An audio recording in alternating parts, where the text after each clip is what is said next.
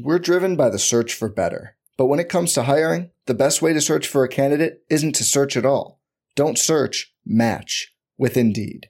Indeed is your matching and hiring platform with over 350 million global monthly visitors, according to Indeed data, and a matching engine that helps you find quality candidates fast. Leveraging over 140 million qualifications and preferences every day, Indeed's matching engine is constantly learning from your preferences.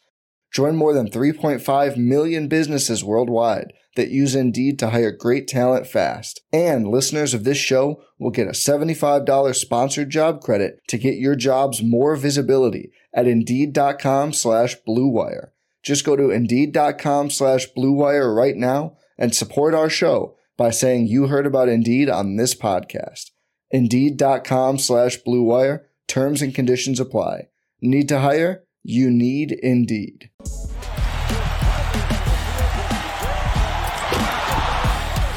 4-3 in the win. Oh, it's good. 2020 NBA championship belongs to the Los Angeles Lakers.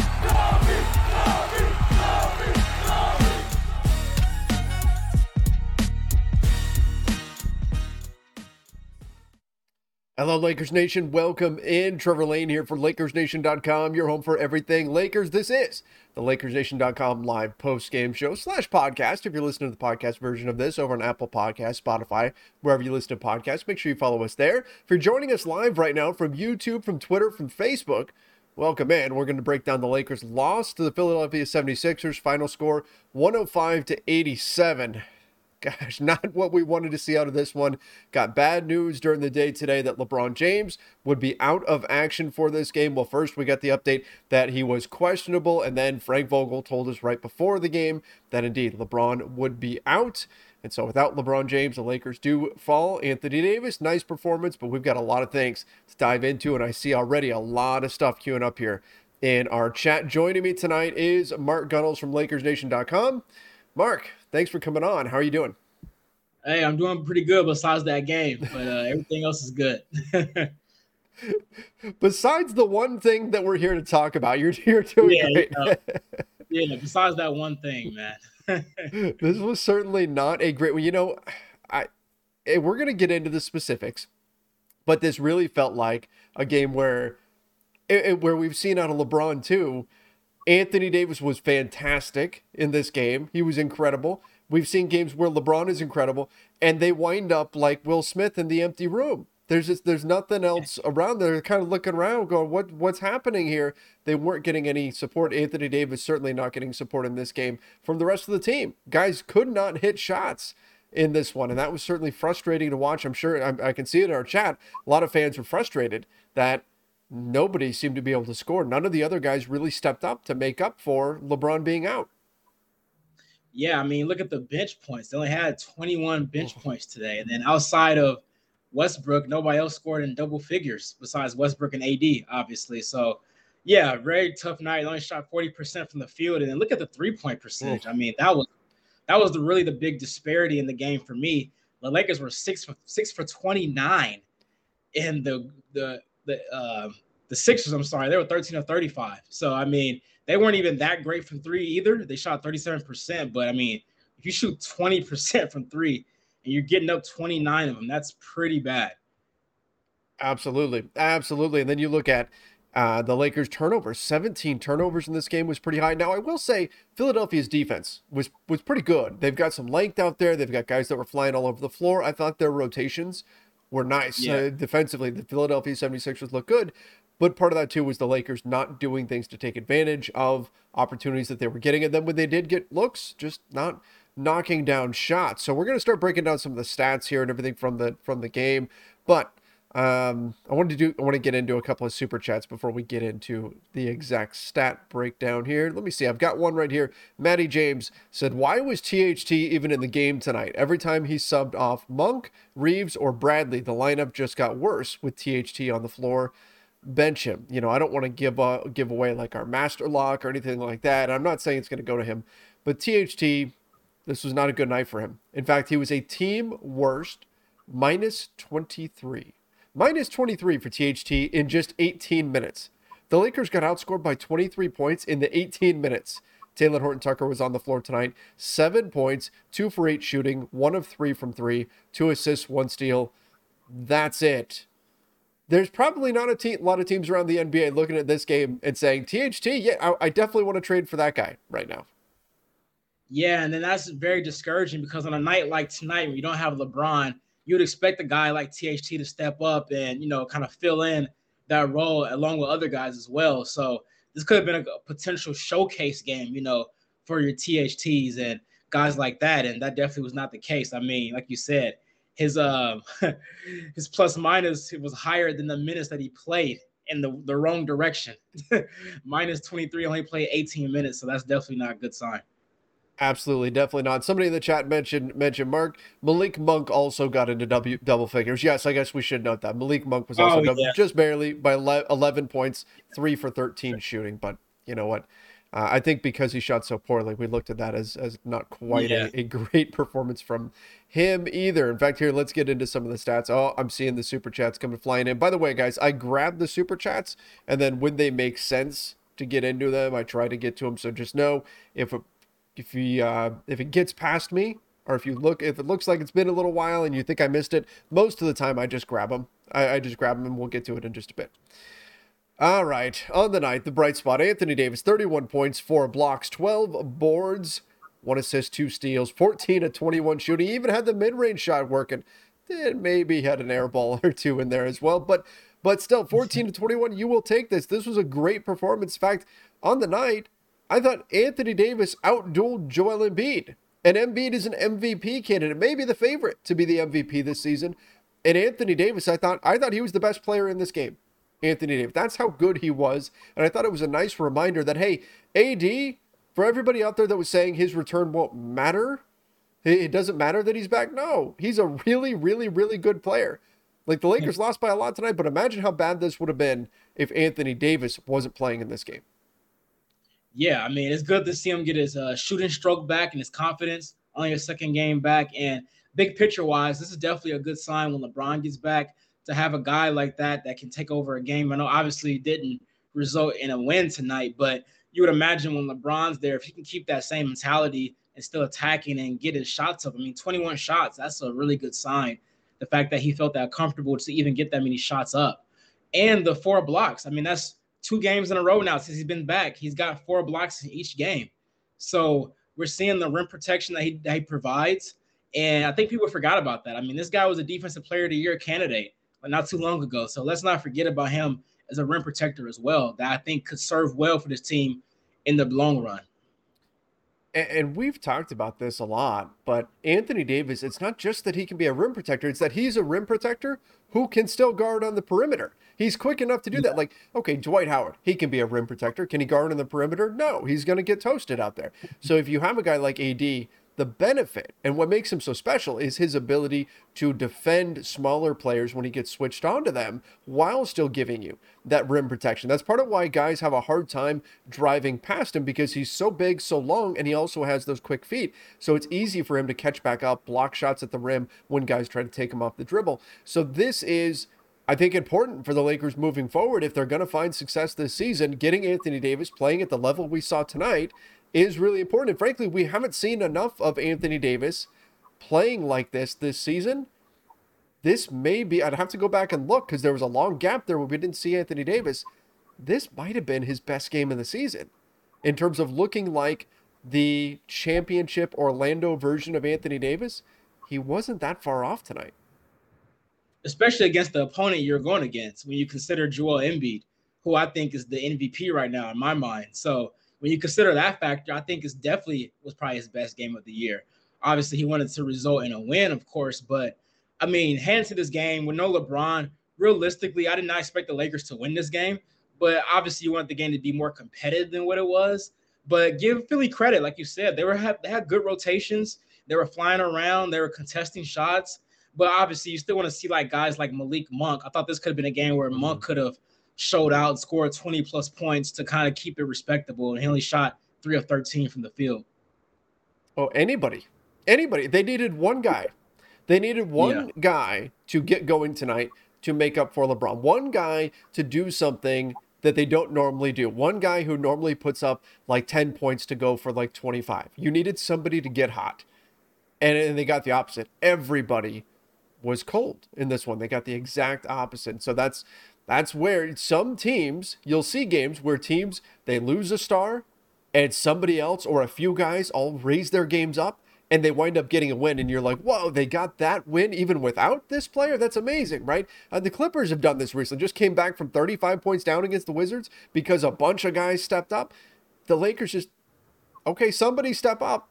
And nobody had it tonight. And that's where, even knowing they didn't have LeBron, that's where a game like this can be frustrating because you just didn't see anybody really rise up to that challenge except for Anthony Davis. I mean, and look at Memphis too. When they were missing Ja for that stretch, they were arguably better without him. So, yeah, it was to the point where fans in Memphis were mad when Ja came back and they lost to the Thunder. They were telling him to go sit back down. Obviously, they're not saying that anymore. But yes, you're right. Yeah. They had a team that stepped up when their star was out, and Ja's incredible. I love watching him play. But yes, that was. It's crazy when you see stuff like that happen with other teams in the NBA, and then the Lakers find themselves in that situation and doesn't happen. Now, tomorrow night, they play again against the Hornets. Will LeBron play? That's according to Frank Vogel. We talked to him before the game, and he said LeBron is literally day to day. If tomorrow his knee feels significantly better, he'll play. They're not worried about getting more testing done or anything like that. His knee was just a little sore, so they said, okay, we'll rest you. If there was significant damage there, if he was really hurt, he wouldn't have gone out and been taking shots before the game. He was out putting shots up and everything, testing it out. I think he's going to be okay. I don't know if I'm counting on him playing tomorrow.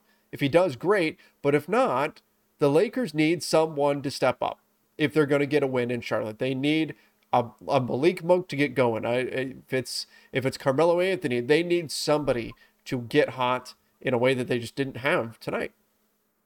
Yeah, I mean, maybe it will be Monk. That's his former team. You know how guys get up against their former teams, especially on the road. So I can see Monk having a big game tomorrow. Yeah. That may be a little tease for Lakers point spread tomorrow. That's right. That's right. We got to start thinking about that stuff already for tomorrow. All right. Let me get into a few super chats. By the way, it shouldn't be any surprise, but we always do the 360 award of the 3 stars. You got Anthony Davis, LeBron James, Russell Westbrook, 360. Who was the most impactful player? Who gets the award tonight? Very clearly, it's Anthony Davis. Now, no LeBron playing tonight. LeBron has gotten the award almost every single night for the last month, it feels like, at least. But Anthony Davis very clearly gets the award over Russell Westbrook in this one, right? Yeah, there's nothing to really talk about. I mean, 31 points, 14 of 21 from the field. The 4 blocks just really stands out to me that he had that on back-to-back games. Like, that's just really valuable. And a couple of those blocks, like you mentioned, were on guards, like where he switched and they were driving to the rim. They thought I had an easy layup. And no, AD is still right there, right behind you to put it on the glass. Mm-hmm. So that's an encouraging sign to see that he still is active on that end. And then as well can get you 30 points at the same time.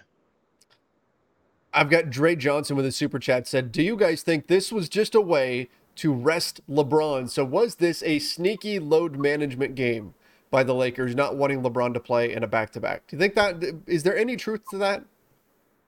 You know, it's crazy. I was just thinking in my head when we were talking about it to where if he played tonight, he probably wouldn't have played tomorrow. It was probably one of those things where LeBron, you're going to play one of these games. You're not going to play the other one. Which one? And okay, they're not going to play tonight because, you know, Philly, I mean, they're both pretty much the same team record-wise. They're pretty close. Mm-hmm. Charlotte and Philly aren't too far off. But maybe you're thinking, you know, probably still wouldn't have beat Philly even if I played anyway. So let's go get the for sure win tomorrow. That's maybe the thinking, even though there's no for sure wins with the Lakers. But, you know, I don't know. Maybe that's the thinking. I'm not 100% sure, but that's one thing I can think of maybe. Now, LeBron did express his frustration via emojis on Twitter. I saw that. And then maybe that's just him, you know, messing around or whatever, or making it sound like he's upset or whatever. I don't know. But I would think, given the situation the Lakers are in, if LeBron was healthy, and he's a guy who always wants to be on the floor when he can play, I would be surprised, but I understand why some people would be looking at this like, could this be load management here? But for Lakers fans, I know it was especially frustrating when we announced officially LeBron's out. a lot of people were frustrated because they just got Anthony Davis back. The sense was finally this team, this is the healthiest they've ever been. Oh, no, wait, never mind. No, LeBron's out. It's it's been one thing after another all season long, and the sense was finally, okay, this team's going to get some chemistry. They're going to start putting it together, and oh no, wait, now the most important guy is out. It just can't catch a break. Yeah, it's definitely frustrating, but like you said, it's not major. Obviously, he was shooting around and stuff like that, so nothing to really be concerned about. And they're close to ending this road trip finally. So they'll come back home pretty soon, and then hopefully they can rattle a little win streak here together because they kind of been teetering with this 500 line back and forth. They can't make up their mind. Do they want to be below 500 or exactly at 500 or just one game over 500? Like, can they kind of get some separation from being in that middle ground? We're kind of looking for that 4 or 5 game win streak to get some breathing room because I know Laker fans are tired of hovering around 500. It's like they've been doing this for all year, pretty much. Yeah, I mean, it would be great if they could get above 500 and stay there and consistently make a run here. But they just and that was kind of this game too. Every time it felt like, oh, they're just about to catch. Oh no, wait, there's a 9-0 Philly run. Okay, oh no, wait, they battled back. It's within 2. No, another Philly run. Right? That's been their season too. Take a few steps forward. No, just kidding. We're going to take a few steps back again. Just can't quite get that traction right now.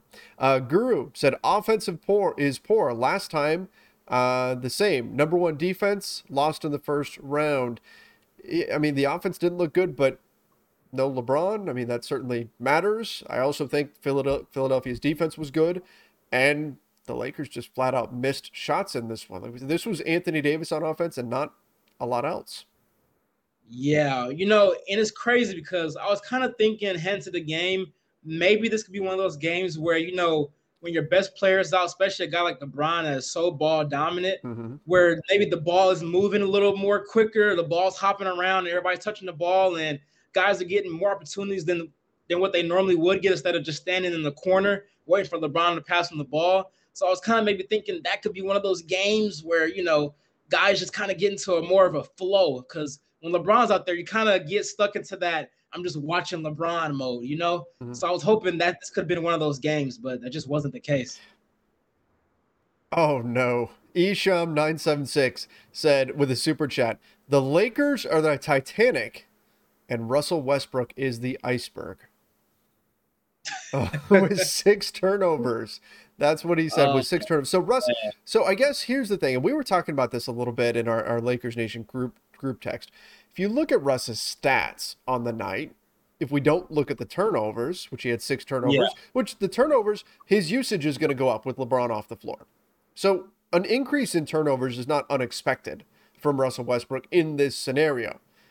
I'm not saying 6 turnovers is okay. I'm saying an increase in turnovers is expected given the circumstances. But 9 for 15 shooting, 2 for 3 from 3, 4 boards, 3 assists, 1 steal, 1 block, 6 turnovers for Russell Westbrook, 20 points.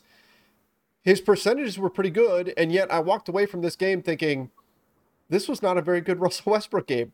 What was your take on what's happening here? Yeah, for me, it's kind of like the typical Westbrook game. Like if you didn't watch the game, you just look at the stats, especially tonight. He actually shot the ball well. If you look at the numbers, 9 for 15 is a really good shooting night. But for me, the thing about Westbrook is always the timing of stuff.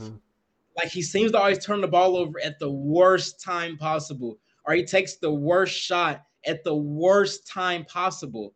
It's not the fact that he's taking bad shots. It's the time that he does it. Like they're just big momentum killers. Like you said earlier, when you feel like the Lakers they're making a little run. They're getting close. They cut the 2. Here comes a Westbrook contested 3 off the backboard. Like it's just those moments. It's like he doesn't understand rhyme and rhythm of when to take shots, when to not take shots. So that's the thing. I think that's why you feel that way, because it's the way he does it and the time in the game he does it. It's always at the worst time, it seems like. That's an interesting point. And I think you're right. It's almost like an anti-Kobe or anti-Jordan thing. It's like the reverse. Those are guys who they have this sense of the flow of the game. And LeBron has this as well, where if a game is starting to slip or a game is at a key pivotal moment, they know exactly when they need to push down on the gas pedal and when their team needs them to make a play. They just have this innate sense of it. Russell Westbrook seems to, and this is part of why his turnovers and stuff can be very loud and why they get fans upset. At key moments when the team really needs him to make a play, he finds some way to do something that hurts the Lakers. And so that's where you can have a game like this where Russ puts up 20 points, shoots well, and you're walking away from it thinking, that wasn't a great performance by Russ. Yeah. It comes down to basically just understanding the moment. And like you said, it's the anti-Kobe LeBron thing. He just doesn't understand what does my team need in this moment? Or do they need a contested Westbrook shot that has a low percentage chance of going in? Like, we wouldn't care if you did that. Maybe if the Lakers are up by 10, 15 points, things are kind of rolling. Okay, we'll forget about that. But when they cut it to 6 or 4 after being down by 15, and they got all the momentum coming, and you come down and shoot a 30-foot three, like, you're not a 3-point shooter. Why are you doing that? And then you miss it. They come back down, make a 3. Now you're back down 7 or 8, and then the momentum is already gone. Like, it's just those little things that just irritates Lakers fans about Westbrook. Well, I'll tell you something else that irritates Lakers fans, and this was Damian Burchard, who works for Lakers Nation, was in the building in Philly, and he sent along a bunch of pictures of Lakers timeouts. And this is where on TV they cut away. Russell Westbrook was not in the huddle with the Lakers, over listening to the coaches. He was a few times just walking away so he could go argue with the referees, or was not engaged, not involved in what's going on with the team. And that's maybe that could be heat of the moment. He was upset about a specific call. This isn't something that I can say we've seen every single game. I'm just saying it's something to keep an eye on, because it's not a great look when the entire team is having a discussion and he's off somewhere else worried about something that doesn't involve the rest of the team. We're driven by the search for better. But when it comes to hiring, the best way to search for a candidate isn't to search at all. Don't search, match with Indeed. Indeed is your matching and hiring platform with over 350 million global monthly visitors, according to Indeed data, and a matching engine that helps you find quality candidates fast. Leveraging over 140 million qualifications and preferences every day, Indeed's matching engine is constantly learning from your preferences.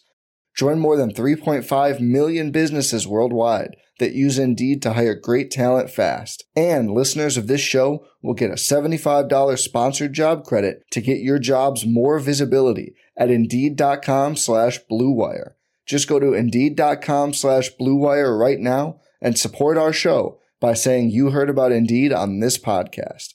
Indeed.com/Blue Wire. Terms and conditions apply. Need to hire? You need Indeed. Yeah, that's not a good look. That's not a good look. And like you said, if you're watching the game on TV, you wouldn't have known that. And I saw the pictures too in the group chat, and I just shook my head, because if you're the only one doing that, and it was multiple times too, like, it wasn't just one time. So, it's kind of hard to defend. I could see maybe if it was one time, we're going to a commercial break and it was a real bad call, you felt that went against you, and you want to kind of let the ref know about it.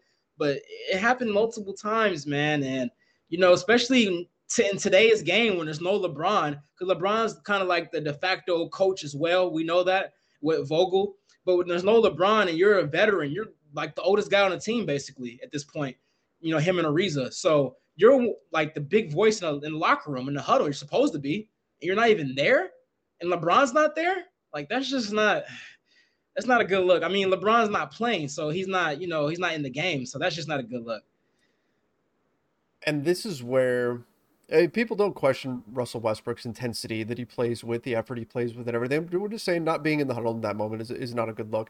I think people pile on Russ a little bit too much, to the point where we overdo it and people think, oh, he can't help you at all on the court. And I don't think that's the case. I think that he can.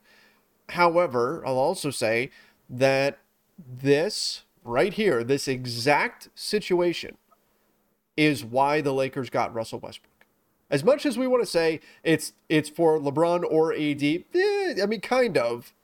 It was to have a third star, but specifically, it was so when LeBron is out, everything doesn't fall to pieces. And so and not just in a game, but if LeBron is out for a game, Russell Westbrook can be a guy who can step up. That was part of the reason why they went and got him. This has been a problem for the Lakers for years. Ever since LeBron arrived, LeBron steps off the floor, the offense falls to pieces. Getting Russ was supposed to fix that problem. I don't think Russ made a positive impact on the game tonight in terms of getting a win. Or if he did, it was not enough. And so in that aspect of what getting him was supposed to accomplish, this has been a failure. I don't think that you've been able to get away with not having LeBron on the floor because Westbrook is either just not fitting right or he's at a point in his career where asking him to bear that big of a burden is simply too much. And it could be a little bit of both there. So in that sense, and again, I don't think Westbrook is useless on the court. I think he's a guy that can help you, but it's pretty clear that he can't be the guy that the Lakers brought him in to be. And that's discouraging. That's very discouraging because I totally agree with you. When they got him, I was like, okay, the biggest thing for me, like you said, because, LeBron's obviously 37 years old now. You don't want him to play all 82 games. And we know AD has a history of getting hurt as well. So you were thinking, okay, we still have this guy that's, Westbrook for the most part is pretty durable. I mean, I don't think he's missed one game this year, right? He hasn't. He's the only guy. The only guy. He hasn't missed a game. So he's a guy that you can count on to be there every night when AD's probably going to get nicked up here and there. And LeBron, you want him to load manage a little bit because he's 37 years old. So you would think that Westbrook could be that guy to where, when we put him out there by himself, and even tonight he had AD with him. So it wasn't even by himself. So you would think those two guys could be enough to at least be competitive. I'm not saying you have to win the game tonight, but to at least be competitive. And they weren't even competitive, lost by 18 points.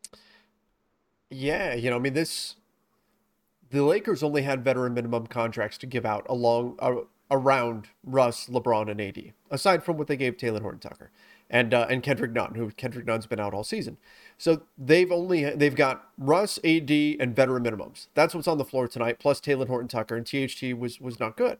He was not good.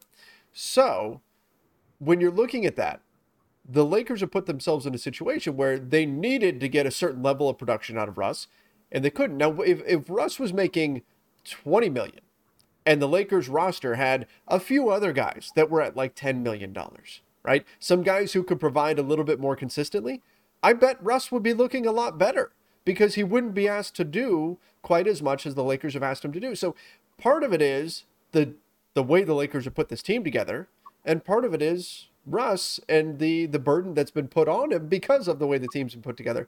It's been kind of a mess the way that's all worked out. And that's why the people who are saying, well, let's, try to trade him for whatever. And I don't see that happening. I think the Lakers have got to figure out a way to get production without relying on Russ to do the heavy lifting. Because I don't think he can give you that, despite hoping that that's what he would be heading into the season. Yeah, I mean, it's pretty clear. The Lakers need guys to outplay their contracts. They need guys to play above their contracts. Malik Monk, Trevor Ariza, guys like that, Avery Bradley. Like, those guys are going to have to play beyond their minimum deals for this thing to work. Because, like you said, they don't have those 10 million guys that, you can kind of count on to be like a consistent, steady guy night in and night out. They're going to have guys play above their head. And for the most part, Malik Monk has done that. He has been one of those guys that I think has outplayed his contract for the most part. I know he didn't play good tonight, but he's been a pretty bright spot for this team. All right, let's get into some super chats here. Jorge Sandoval said, at this point, I'd talk to the Magic, offer DeAndre Jordan, Bazemore, and a first for Terrence Ross. THT, DeAndre Jordan, Bazemore, and a first for Terrence Ross. That's a lot to give up for Terrence Ross. Gives us a wing that we need, creates a roster spots on the buyout market. Don't want to give up none. Start Ross, bench Monk. I like Terrence Ross, but I'm not including a first to try to go get him at this point. That's a lot to pay for Terrence Ross. And he hasn't even shot that great this season if you look at his percentages. And again, I like him, but I think you're overpaying there. Yeah, I like him too. He's a guy that the Lakers can realistically get, but I think for much less than that.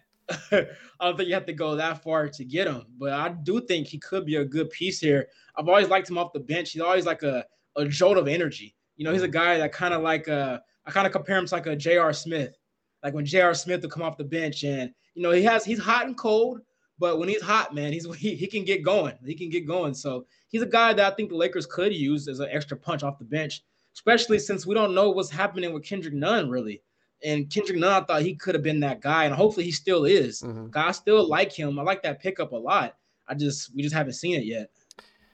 Yeah, that's the other part that's been really unfortunate for the Lakers this season is that they had that one mid-level exception that they could use to get somebody a little bit better than a veteran minimum, and they went with Kendrick Nunn, and the bone bruises kept him out the entire season so far. Dre Johnson, I'm convinced if Russ keeps playing this way, the John Wall trade will happen. So last we heard in terms of the John Wall trade, where it's at currently, it's on the table. If the Lakers want it, it's there. If they call up the Houston Rockets and say, okay, we're in, the deal is done. And Russ will become a Houston Rocket. But the Lakers would have to give up their 2027 first in order to do that. And I think they're absolutely right to say no. What we've heard is they have said no. This is according to Mark Stein. The Lakers have said, nope, we're not parting with that first round pick to swap out John Wall for Russell Westbrook. We don't even know that John Wall is better than Russ. We haven't seen him play since last season. They've got reason to not do that deal. But if you were desperate to move him, that's what the Rockets are trying to prey upon. The Lakers being desperate to move Russell Westbrook. The Lakers have said, no, we're not going to go that route. I understand the Rockets wanting something in that exchange, but a first round pick is simply way too much. And so I don't blame the Lakers for turning that down. Yeah, I don't either. I mean, it's not that big of a gap, I don't think, between Westbrook and John Wall at this point in their careers. I will say I think John Wall has a better sense of the game flow. I will say that. I don't think he takes as bad as shots and turns the ball over as much in crucial moments. So there's that. Neither one are great shooters, though. So, I mean, it's kind of like one of those things like when they traded for each other when it happened. I was like kind of basically trading for the same guy kind of a little bit. I just think John Wall has a better basketball IQ. That's one thing I could say. What if they expanded the trade? I've got a super chat here said trade Russ and THT and the 2027 pick. You might have to add in a contract here to make this work. I think it might need a Kendrick Nunn in here. I'd have to look at the numbers, but trade Russ, THT, the 2027 pick for Wall and Christian Woods. Actually, Christian Woods is only at 13 million. That may work just like that. And he said, I'd give up 2 picks if we could just to make this happen. Would you do that? You get Christian Wood and John Wall. You have to give up your pick and THT plus Russ. So essentially, it's Russ for Wall swap. Maybe you see that as just a wash. Some people say Wall's better. Some will say Russ is better, right? But the 2027 first and THT for Christian Wood, add him into that. Is that a deal you do? I would do that. Because I think Christian Wood is a guy that you can pair in different lineups. Like you could put him, you can go really big if you wanted to. You could put Wood and AD in there and have LeBron at the 3. Or you can have, Wood play the 5 sometimes or even play the 4. Like he's a versatile guy, kind of like AD in a sense. They're kind of similar. Obviously, AD is better, but as far as like their versatility and still being big at the same time, they're kind of similar in that sense. Then also, you reduce the minutes of, no offense to Dwight Howard, if you have to go that route. Because, I mean, Dwight, he kind of is what he is at this point. He's not the same guy that he was 2 years ago in the bubble. Mm-hmm. Seems like he's kind of lost a step or two since then. So I think that would be a massive upgrade. I like Christian Wood a lot. A couple of years ago when he was hitting the market, when it was very clear the Pistons weren't going to keep him, I was all in on the Lakers. I was hoping the Lakers were going to offer up a sign and trade Christian Wood coming to the Lakers in exchange for Kyle Kuzma. That was a move that I was willing to make if I was the Lakers. Instead, he got signed and traded to the Houston Rockets. I still think he'd be an interesting fit. I don't know if the Lakers go down that path. Some people are saying, why would the Rockets do that? What we've heard is that the Rockets aren't that high on THT. So that may absolutely, end that discussion. But maybe you loop in a third team that would be interested, send some stuff to the Rockets. It's an interesting concept. I would be more open to exploring that type of situation, or even if it was Eric Gordon in place of Christian Wood in this scenario, I'd be more open to exploring that than a straight up Russ for Wall swap. Yeah, I agree for sure. I think definitely because now you get more variety there. Like I said, I think not Wood. I think Westbrook and Wall, for the most part, pretty much is a wash. Mhm. So I don't think that really moves the needle too much. But if you could throw in like a Wood or even an Eric Gordon, then that kind of spices things up for you. If you're the Lakers and you're more intrigued now, maybe get a third team involved as well, like you mentioned. Isaiah Robinson said, I miss Danny Green with the way THT is playing. Those were simpler times. Oh, man. If you guys remember the chats from when Danny Green was a Laker, We're not doing this. Danny Green, I got more complaints about Danny Green than I think any other player. People were just hating on Danny Green. And now we've got people saying, man, I wish we still had Danny Green. By the way, he shot pretty well tonight. He tends to do that when he plays against the Lakers now. But look, Danny Green does have value to a team. I think there's a decent chance he could be a free agent this offseason. I don't know. Just throwing it out there. No, stop it. You know what? We do need to do the Next Man Up award. And this is actually kind of a difficult one tonight. This is kind of a difficult one. So This might be the hardest all year. Oh, somebody said, Rogue said, you didn't read my super chat. Well, I saved them, so it could be I'm getting to this, but said, which was to put in Russ for the Next Man Up award instead of the 360 award because he's not a star anymore, like AD or LeBron. Oof. I mean, he's not lying. Yeah, I can't argue too much. We kind of went into it with this whole 360 concept, but in any event, and bashing Russ enough here. Who do you think should get we talk about this in football, right? When there's a running back who we know is not very good, but you're hoping maybe you can get a few fantasy points on him. The phrase we use is, well, he might fall into the end zone, right? And get you 6 points. Maybe accidentally will stumble into a decent performance, not because he's good or did something great. He just kind of tripped over his 2 feet and fell into the end zone and got you some points.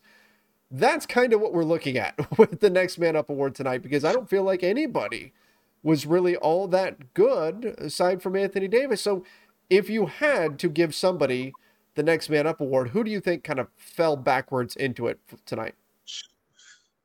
Do we really have to get this out, man? like this is like giving out a participation award. Like when your kid is playing and they like finish last place and they still get a trophy. Like I really don't know. Like I honestly don't know. Like, and I hate to say that. Like this is not good for the post game show. But seriously, like who do we give it to? I've got our chat is trying to help here, and they've got. I'm seeing a lot of people saying Stanley Johnson. They're saying that even though he didn't shoot well, his defense was good. And if you look at his stat line, indeed, 3 blocks, 1 steal, 2 assists, 7 boards. There were moments where he got matched up in situations on Joel Embiid. Thought he held his own there. I would agree. Again, if you look at the shooting, it looks bad. He only scored 2 points. But nobody shot well tonight. So in a night where nobody shot well, I could see giving it to Stanley Johnson. Yeah, I guess if you had to pick somebody, I guess that's fair. I mean, he has 7 rebounds. He did play good defense. And in the starting lineup, his plus minus wasn't atrocious. It was only a -2. So, I mean, it wasn't that bad compared to other guys. Like Westbrook was -11.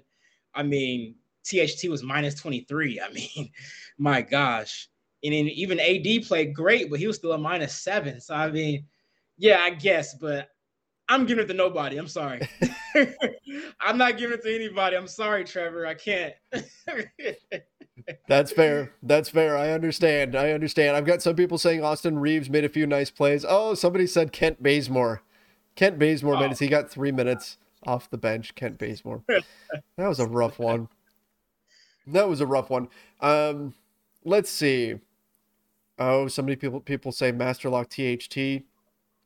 Another person said Masterlock LeBron's knees. We will get to the Masterlock of the night in just a bit. The Jammy said Russ was 9 for 15, yet his turnovers were the things that led to the Philly run. Just careless. His mistakes are more negative than his good plays are positives. We already talked about that at length, about how Russ just seems to have this knack for making the wrong play at the exact wrong time. And it seems to spark runs for other teams. And that's where the mistakes that he makes are particularly loud compared to mistakes that other players might make, because when Russ makes a mistake, it tends to turn into a bucket for the other team or a badly missed shot or something like that for the Lakers. So that's where his mistakes can get kind of compounded, because it's very obvious that he messed up. Yeah, and a lot of his turnovers too are there. There's a difference. Every turnover is not created equal. Like a lot of Westbrook's turnovers are live ball turnovers, meaning he didn't throw out of bounds. So the other team, they threw out the ball and they're going to have numbers on the other side. You know, if you throw out of bounds, that's not the worst thing, because at least your defense can set up. A lot of his turnovers are live ball turnovers where it creates transition points for the other team. Absolutely, absolutely. And then we've been preaching that for years. There's a big difference between a live ball and a dead ball turnover in terms of how damaging they are to your team. If you look at all the advanced stats, you can see that transition basketball is that's the most valuable thing you can get, is transition offense. Your best offensive team in the NBA in terms of half-court offense typically does not score at the same rate as your worst offensive team in transition. That's how valuable transition buckets are. And that's just in a typical season. I haven't looked at this exact season, but typically that's the way it works out. So transition buckets, transition opportunities are extremely valuable. And when you've got a guy who creates a lot of them for your opponent, that's not a good thing. Not at all. Tony said it's frustrating to watch Russ kill momentum. No defense, turnovers, missed shots, just horrible to watch. Again, Russ was not good tonight, but I still think he's got utility as a player. He's just not at the level that the Lakers need him to be at in moments like this, which is part of why they got him. So I hesitate to just completely write off Russell Westbrook. I can just say he just hasn't been up to the level the Lakers need him at. Yeah, the one thing I will say, though, to kind of be, because we're really ragging on Westbrook right now. The one thing I will say, the last couple of years, he has turned it on after like the All-Star break, like the second half of the season. He's gotten better. So hopefully that can happen again this year for the Lakers. Hope so. Somebody said, Jason said, trade Russ for Mark Gunnels. What do you think? Mark, are you a shooter? Can you? I actually got a pretty good shot. I mean, when I played AAU ball, they used to call me Rain Man. Oh. So that was my nickname. So there we go. Okay. We'll sign him up. We'll get you a jersey. The Lakers need some shooters out there. We'll put you out behind the three-point line. I'll spot up. Lowry, 1993, said, empty 20 points by Russ. AD looks incredible, but we have to address the shooting guard spot. We need a big shooting guard. Avery Bradley isn't the guy. You know, it's interesting. When the Lakers had success with Avery Bradley on the floor a couple seasons ago, they had next to him Danny Green, who's 6'6", long arms. He can defend more of the twos. Avery Bradley is now in a lineup alongside Russell Westbrook, where he's being asked to occasionally defend bigger players. Has that made a difference in the quality of defense that we've seen out of Avery Bradley this season? Yeah, for sure, because you're asking him to guard guys that he shouldn't, on paper, really be guarding. He's kind of out of position in a sense, because he's not your traditional shooting guard. He's more of like a combo guard. He's really the size of a point guard, to be honest. And like you said, when you had Danny Green next to him, Danny Green could kind of hide Avery Bradley, where Bradley can guard like the guy that he really should be guarding on paper. But now, since you don't have that Danny Green prototype shooting guard, now he's asked to guard that guy when he's undersized.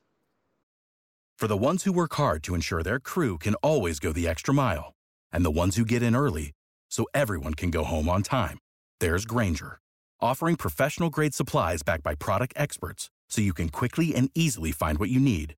Plus, you can count on access to a committed team ready to go the extra mile for you. Call, click Grainger.com, or just stop by. Grainger, for the ones who get it done.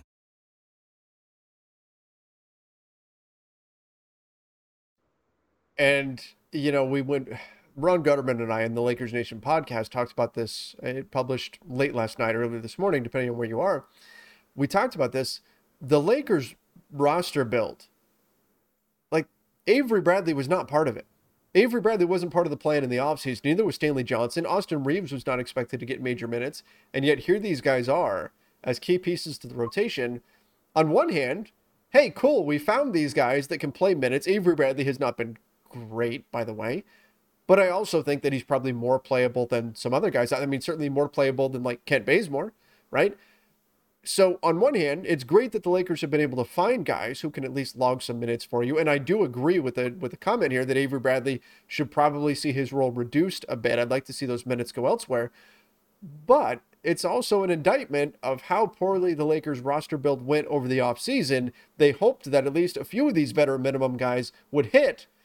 And unfortunately, aside from Malik Monk and Melo, most of them have not. And the fact that Avery Bradley and Austin Reeves and Stanley Johnson are getting major minutes is just evidence of that. Yeah, then also Trevor Ariza as well. Yes. I feel like he's a guy that the Lakers kind of banked on, and you can kind of say maybe that was premature, or, that was a bad decision, because obviously this isn't the same Ariza that Lakers fans saw back in the day. This ain't that same Trevor Ariza. He's a lot older now and things like that. So, when you're kind of banking on a guy like that hasn't played at a high level in a while, you're kind of really like hamstringing yourselves, because now you're banking on somebody that probably isn't capable of doing what you need him to do. And in turn, now you're basically putting more on the shoulders of LeBron James, because he's really the only true wing player that you trust night in and night out. You can't trust Ariza every night. You can't trust Bazemore every night, Avery Bradley every night. So they're in a tough spot when it comes to that position on the perimeter. The crazy thing is, and again, you mentioned Avery Bradley. He's a guy who got added in like last minute, right? Like I don't think he'd even practiced with the Lakers yet for game 1 of the season. He was on the Warriors. Yeah, he was on the Warriors, right? But we talk about those guys that the Lakers brought in, these veterans that have been in the league forever, right? Have done things in this league. I think if it came down to getting a defensive stop, and I don't feel like this is crazy at all, I trust Stanley Johnson more than any of them. I don't think that's crazy to say at all. I mean, outside of, I would trust LeBron more, but that's the only person I would say. Yeah, that's the only person. And they just got him. They just signed him for the remainder of the season.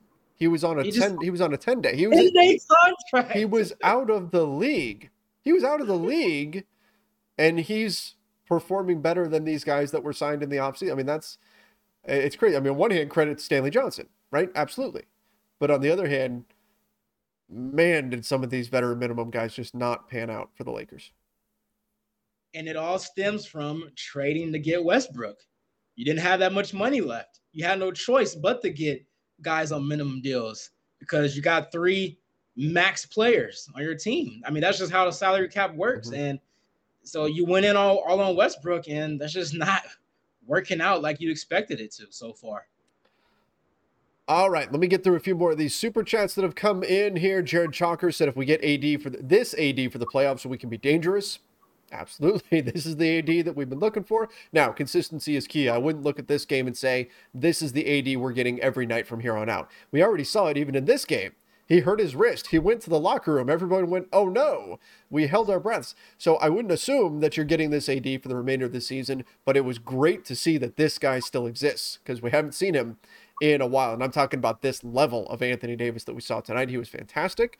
Oh, here's Rogue's super chat saying move Russ to next man up. So Rogue, I did get that one. I was just saving it for a bit. Jay Renrick said, I think we need to go ahead and trade Russ. Our offense will be better no matter what Wall can give us. It would be even better if we could get Gordon. I don't know.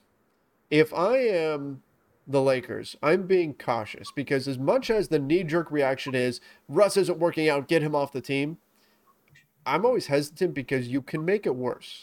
It can be worse than, like, if you give up the 2027 first and you make that trade, and then you find out John Wall's not as good, or John Wall is still injury prone, or he doesn't have the same burst anymore, then you've just made things significantly worse for yourself moving forward. So you got to be really careful with this and not just rage trade Russell Westbrook out of Los Angeles. Yeah, for sure. I mean, and say what you want about Russ. The one thing we can say about him, he's there every single night. He's there every night. You know he's going to be there. He's been shown to be durable. And when you have that, you can be optimistic and say, okay, maybe we can work it out, because we know he's going to be there every single night. So we can maybe work it out, get more reps in. And then obviously he hasn't played with AD that much either. I mean, let's just be fair. Him and AD haven't played that much together. AD just came back. So, you still got a little bit of time before the trade deadline. Well, a few weeks here. So, I don't think they'll make a trade like tomorrow. I think they'll wait it out until like the very last day if they wanted to make a trade with Westbrook. But yeah, let's just see how it goes. And then as far as AD, is he going to play tomorrow? Is he playing back-to-back yet? I haven't heard anything on that yet. Good question. So here's what Frank Vogel said, because we asked him that today in the pregame press conference. So Vogel said what they're going to do is they're going to take whatever happens tonight happens, and then tomorrow they're going to see how Anthony Davis is feeling, which is the right approach, I think. They're going to wait and see, because usually, like, if something's going to bother you, sometimes right after a game, you're okay. You go to sleep, though, you wake up the next morning, and you're like, oh, no, actually, I'm pretty sore, right? So they're going to see how AD feels tomorrow and then go from there. If he's feeling okay, they're going to play him. They don't have any rule in place that he sits back-to-backs. They're going to determine tomorrow after he wakes up, though, and then make a decision. Okay. Yeah, I feel like a lot of fans were probably wondering that, so that was good to know. I've got a lot of people in the chat asking me as well if LeBron is going to play. Again, LeBron, from what Frank Vogel told us before the game, he's literally day to day. Okay, he would not rule him out for tomorrow's game. Said if he feels significantly better tomorrow, he's going to play. Told us they're not worried about getting scans or any of that kind of stuff. They think he's going to be all right. It's just a little bit sore. And if the soreness is gone tomorrow, then he'll play tomorrow. If not, then he won't. So that's where it's at. We'll see. Dre Johnson said the 2020 squad showed us brotherhood and having each other's backs brought championships. That was a very unique situation. First of all, you had a lot of players who sometimes chemistry is a difficult thing to really put your finger on, like exactly how do you develop that? They had pieces that fit. They had guys that had a similar mindset, and that's not an easy thing. Hey, let's go get this guy, this guy, this guy. These guys all kind of think the same. We think these players are going to get along. Sometimes it doesn't work that way. You think something's going to work, and then it doesn't. It's just personalities clash or whatever. That's the way human nature is. But they also had come together moments during that season. And they played, don't get me wrong, they played great. They shot out of the gates like a cannon. They were fantastic from the get-go. That team just clicked. But think about it. Before the season even started, what happened? The incident in China, where they, together as a team, are in a foreign country with some hostility going on. They're not sure what's going to happen. They have to stay together. And so that creates a bonding environment. Right? They're forced to lean on each other. They're dealing with the same situation at the same time. They're dealing with the same emotions. They're dealing with the same potential threat. Right? They're dealing with all of that. Are they going to be able to get out of the country? Like, that was a legit question. And then, of course, in January, the anniversary was yesterday, Kobe Bryant passes away. And again, they lean on each other. I'll never forget all the players standing there arm in arm, and Quinn Cook crying, and all of them. Anthony Davis still crying as they do the opening tip-off for the game against the Portland Trailblazers. They had to rely on each other for that. And so that shared experience can create a bond within a team. And sometimes you see that play out on the floor where guys just have that connectiveness. So I think that team wasn't just unique in terms of their personalities. They were also unique in terms of having those fairly traumatic things to go through, which can create a unifying effect across the team. And then the bubble too. Going to the bubble and have to like be roommates, kind of like a college type of atmosphere. You can't go anywhere. You have to stay on the campus. I mean, so that as well. Mm-hmm. I mean, all those things put together. I mean, yeah, you make a great point. Yeah, that's also a great point. The bubble, maybe it's not a surprise then, given what they had to go through, that the Lakers were the team that lasted through the bubble when other teams were struggled a bit more with that particular situation. Let's see. Comment here, super chat. West Brick, 4 different teams last 4 seasons. There's a reason for that. Look, he has definitely bounced around quite a bit. Here's a strategy question. Kadeem Gaines said, with the team doing more switching defensively, what do you two think of giving Kent Bazemore one more shot at playing? I feel like he's more suited for a switching defense, might help his offense. So with Frank Vogel going more switch heavy, do you give Kent Bazemore another look? I mean, it's worth a shot. I mean, the one thing I will say about him, he has long arms, and he is a little bigger than Avery Bradley. So, maybe you can kind of lean on that as far as, his length, his size, and he's pretty athletic as well, too. The thing about him is, I mean, I guess you could say the same thing about Bradley too, though. He's a very, very inconsistent shooter offensively, and he does make bad decisions as far as with the basketball. That's part of the reason why the Warriors didn't want him anymore. And you see now the Warriors have a lot of guys that play smart, high-level IQ basketball. The ball's moving around and stuff like that. They got rid of Bazemore. They got rid of Kelly Oubre because they didn't fit their ball movement type of system with the screens and stuff like that. So there's a reason why. And I always say this. I said this before, I think about Bazemore.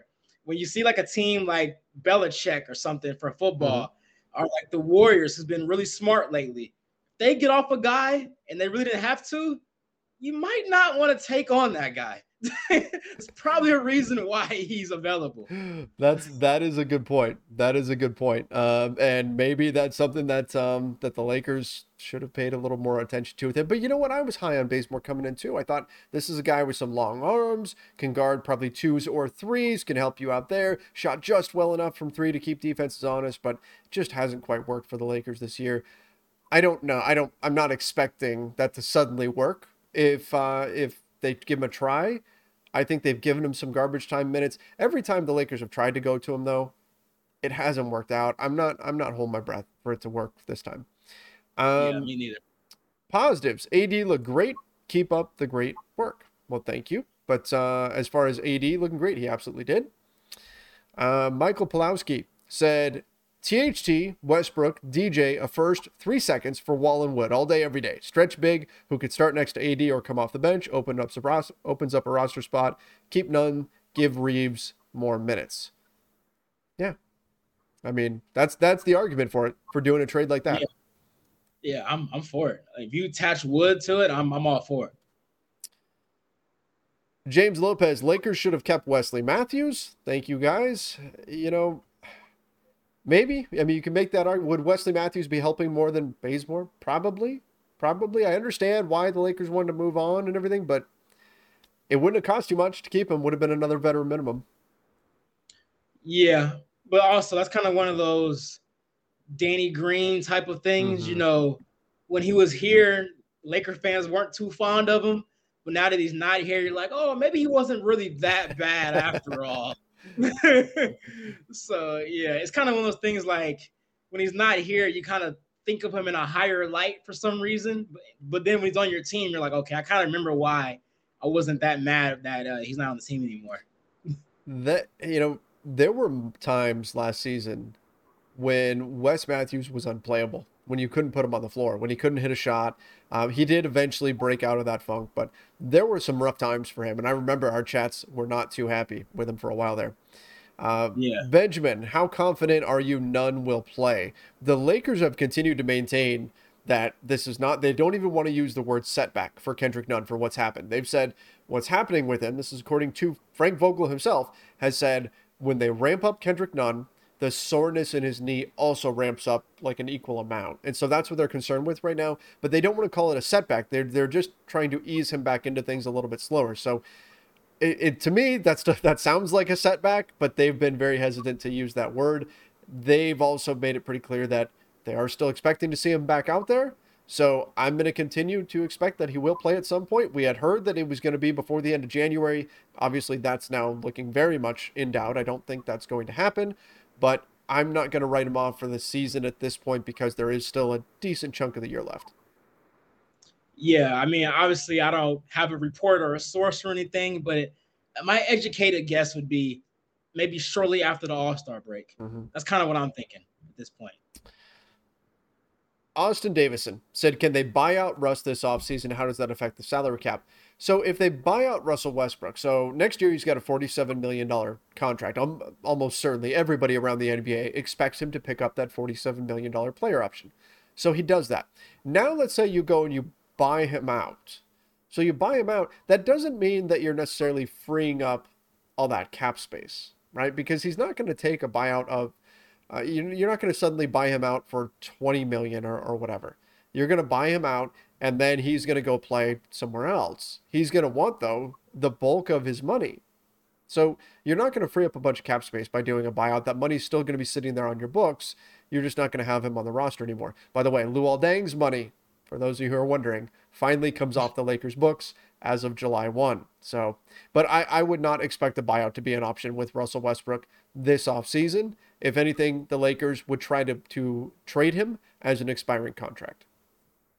Yeah, I was just going to ask Trevor, just going to be another Luol Deng situation where the Lakers are paying him until 2030. Oh, man. Could you imagine so let's say you bought out Russ.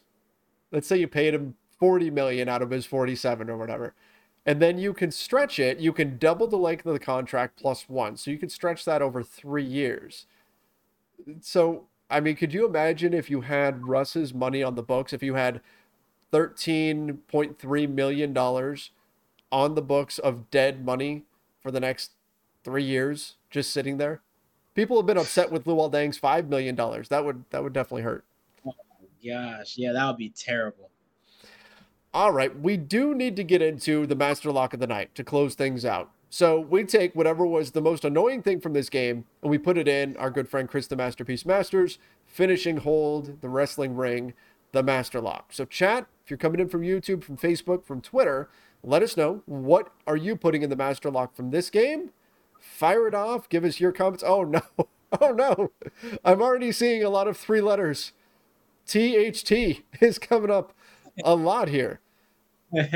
Oh man. Mark, who are you putting in the master lock from this one? I mean, I agree with the chat. I mean, I don't see how you can't. I mean, with no LeBron tonight, I went into this game expecting this to be a THT type of night. Like, I knew AD was going to be pretty good. I wasn't expecting 31 points. I wasn't expecting that. So he exceeded my expectations, definitely. But I knew AD would be, the best player for Lakers tonight for sure. But I thought THT could be that second or third guy that can get you, 15 to 20 points tonight. And he just wasn't that guy at all. I mean, he didn't get no easy looks. He seemed to struggle to get his shot off. And maybe he wasn't even that aggressive either. I felt like he could have been more aggressive in spots too. It's like he was pretty passive, which kind of surprised me considering the Lakers really needed somebody else to step up and fill in that scoring when you're missing a LeBron James. Agreed. Yeah, I mean, I can't argue with that. I can't argue with the chat. I thought this was a great opportunity for THT to step up. He did not do that. I will say, just to throw something different out there, I'm not going to disagree. He would probably, if you hadn't picked THT, he would have been my pick. But since you picked THT, I want to throw something else out there. Philly fans, why are you getting into it with Carmelo Anthony? Buying a ticket to a game does not give you the right to say stuff to players on the floor. That doesn't give you the right to act like a jerk. So Philly fans, in this case, and I shouldn't say all Philly fans, but the fans who are getting on Carmelo Anthony, the fans who are screaming at him, look, unlike when you're at home and you're yelling at your TV, they can actually hear you when they're right out there on the floor. And as much as we deify athletes, these are in fact human beings. They hear what you're saying to them. It affects them. And that kind of stuff, there's no place for it. There's no place for it in professional sports. Yeah, totally agree. And, Philly, they kind of have a bad rep, man, of things like this. They got into it with Westbrook before when he was, I think, on OKC or Houston. I can't remember. He got into it with a fan. And then, obviously, we know the Eagles fans, they threw snowballs at Santa Claus. Like, right. Philly fans, they're a different breed, man. And I know people just kind of, but people will say, well, oh, yeah, it's Philly fans. They're just known as being that. That doesn't excuse it. It's just, oh, that's just the way they are. No, be better than that. Oh, yeah. I know that's not what you're saying. You're not saying that's an excuse, but I see people writing it off as, oh, that's just Philly fans. No, be better than that. Right? Yeah. Because that just gives them a free pass to be like, hey, I could just be a Philly fan tonight, and I can just get away with it because they're going to say, that's just Philly being Philly. You got to hold them accountable. Absolutely. 100%. All right, guys. that's going to wrap things up tonight. Now, obviously, we have another show tomorrow night because the Lakers take on the Charlotte Hornets. Second night of a back-to-back on the road. Always difficult. The Lakers now got to hop on a plane, travel to Charlotte, and then play the Hornets tomorrow night. Hopefully, fingers crossed, LeBron and AD will be in action. Again, we'll be waiting for word tomorrow. Vogel said they're going to wait and see how AD is feeling in the morning to make a determination there. We'll see. I haven't looked at the post-game quotes. Maybe he gave a little bit more info. And then LeBron, we'll see. Hopefully his knee is feeling better and he can go tomorrow. But regardless, whether they play or not, we will be here after the game breaking everything down with you. So make sure you do subscribe to the Lakers Nation YouTube channel. Turn on those notifications as well. Mark, thanks for coming on here. This has been a lot of fun. We got to have you on more post-game shows. Oh, yeah, for sure. I'm going to definitely do more of these, man. I had a good time. I enjoyed myself. And everybody make sure before each game that we had a technical issue today, but before each game, Mark puts out his picks for betting the game. And we put those up on the YouTube channel as well. So far, I don't remember what your record is at, Mark, but you're in the positive. Yeah, I'm definitely over 500 right now, for sure. Definitely over 500. If you've been betting along with Mark, you've made some money this season. So make sure that you guys do check that out as well. That goes up before each game, and you can get in on that action as well. Till next time, everybody, stay safe and see ya. Every fan knows the right player in the right position can be a game changer. Put LifeLock between your identity and identity thieves to monitor and alert you to threats you could miss. Plus, with a U.S.-based restoration specialist on your team, you won't have to face drained accounts, fraudulent loans, or other losses from identity theft alone. All backed by the LifeLock $1 Million Protection Package. Change the game on identity theft. Save up to 25% your first year at LifeLock.com/aware.